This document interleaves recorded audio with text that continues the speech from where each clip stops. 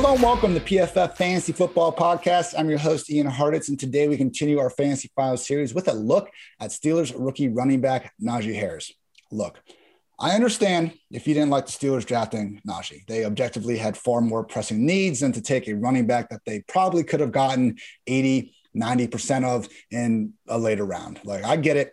I wish there was an NFL salary cap. I've talked about this before. I wish that, Christian McCaffrey could make as much money as anyone wants to give to him. But in the salary cap format, it does make sense that running back, which is more, their production is more contingent on the offensive line and quarterback than anyone. Like, they need their teammates to be better in order for them to do anything more than any other position on the field, I realize. And when that's in mind, you probably should put a lower percentage of your salary cap to running back compared to other positions on the field. It's not that they don't matter, but relative to the salary cap, and when we need to place more importance on some positions versus others, I get why teams generally shouldn't put a lot of resources to running backs. With that said, it's a fantasy football podcast. We love when teams put first-round resources to running backs in fantasy land because that doesn't guarantee, but it's a very good sign that just like money talks, draft capital talks, it's a great sign that this running back is going to have a good chance to thrive sooner rather than later in the NFL. And that's what we have for the Steelers, taking Najee Harris with the number 25 overall pick. So first, we just got to realize, everyone, Najee, the one kind of critique with him is his straight line speed. He's not, a burner. He's not going to fly by people. Probably a little bit overstated. I mean, he didn't run at his pro day. And when you don't run at your pro day, that means you weren't going to be happy with the time that you would have run at your pro day. With that said, I mean, I don't think he's someone that would have gone out there and run a 4.8 or anything like that. 4.5, 4.6 range. Again, not exactly Jets, but it's not like Harris is the slowest running back to ever make the NFL. This was our 2021 NFL Draft Guide breakdown on Harris, courtesy of the always great Mike Renner. The common rule of thumb for running backs is usually declare as soon as possible, but there's a real chance Harris made himself some money with his play this year. He doubled his touchdown total from 13 on the ground in 2019 to 26 this season and maintained his efficiency despite a massive workload. Harris's ball skills keep him inside our top three backs despite not being much of a home run threat. His catch radius is one of the biggest you'll ever see from a running back. He should feature in any pass game. And that pass game stuff is what's really notable because, we've seen Leonard Fournette, even Ronald Jones at times. Like, you don't need to be a good receiving running back to rack up receiving fantasy points. You just need to find an offensive coaching staff and a quarterback willing to throw you the ball. Harris looks like someone that's almost going to demand that because he's that good of a receiver. I mean, you go back to that 2019 game against LSU where Tua started to try to get them back into comeback, just try to get back in the game. And Najee, jumps up over LSU's, future first-round linebacker on a lovely back shoulder fade, comes down with the ball in the end zone. And you just have those examples all over the place. The guy is a walking, talking, three-down, bell cow back. He was always viewed, in my mind at least, as the most three-down ready back in the league. And going to the draft, we said we had three teams that we really needed to focus on when it came to running backs: the Jets, the Falcons, and the Steelers. Jets waited till round 4. The Falcons didn't do anything. The Steelers got their guy in round 1. So Harris, PFF's number 5 ranked running back in 2018 in college, number 11 in 2019, number 12 in 2020. Unlike ETN, we didn't really see him fall off as his career went on. I'm not here to hate on ETN. I know the Clemson O-line was worse in 2020, but Harris, to me, coming out, even though he's 23, a little bit older than we would expect from some of the top players out there, he's a proven runner, proven receiver, only 3 drops on 83 career catchable targets. Najee Harris, people, again, one of the more pro-ready three-down backs I think we've seen in recent years. And I think with Pittsburgh, we're just overreacting a little bit to our perceived notion of what this offensive line and what the team is going to look like ahead of next year. I get it. This offensive line sucked last year. They ranked 31st in our PFF run blocking grade. I'm just not all that convinced it matters, because if the Steelers just get back to giving Harris the role that we used to see the Steelers running backs have year in and year out, it's going to be, great for fantasy business. From 2014 to 2018, we had Le'Veon Bell getting 25.6 touches per start. D'Angelo Williams was at 22.8. James Conner was at 20.8. Jalen Samuels was at 18. Hell, even Stephen Ridley in some Week 17 games managed to get 17 touches per start. And Ben Roethlisberger threw his RBs at least 100 targets during the latter 3 years of that stretch. I mean, the Steelers' RB1 role from 2014 and 2018 was arguably the single most fantasy-friendly role in the entire league at that time. So, hey, if you think Big Ben's washed, you think he has a noodle arm, I don't necessarily agree with either of those notions. That should be good for Harris. That's going to mean more dump downs, more rush attempts. Again, in fantasy land, we want to chase volume, not so much talent, not so much our perceived idea of an offensive line. Because people last year, PFS, again, the same grades that painted the Steelers as the second worst run blocking unit in the league, and they were awful. Like, it just doesn't always matter in fantasy. And maybe that's an indictment on fantasy football, like its scoring criteria, whatever it is. Last year, the top 5 PFF offensive lines run blocking grade produced 4 top 24 PPR RBs.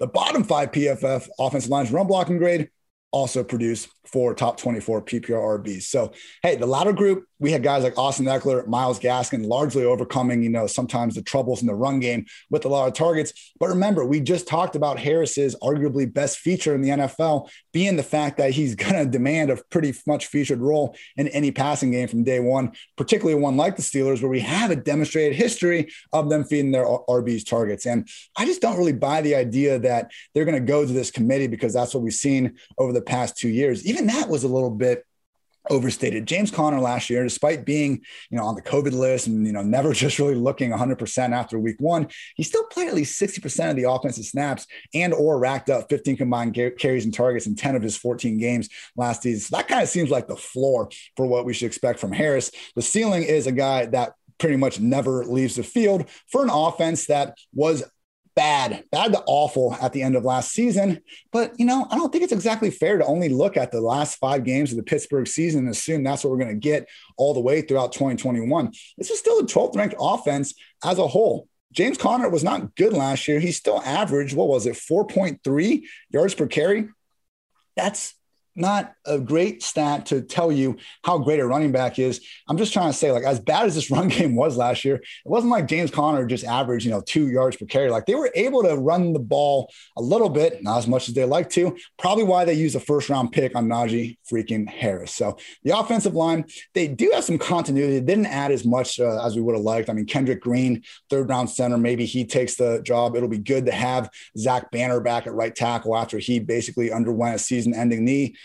He had a season-ending knee injury, after just 1 game in 2020. The guards are okay. We'll see what happens at left tackle. I'd like to see them still maybe trying to make a move there.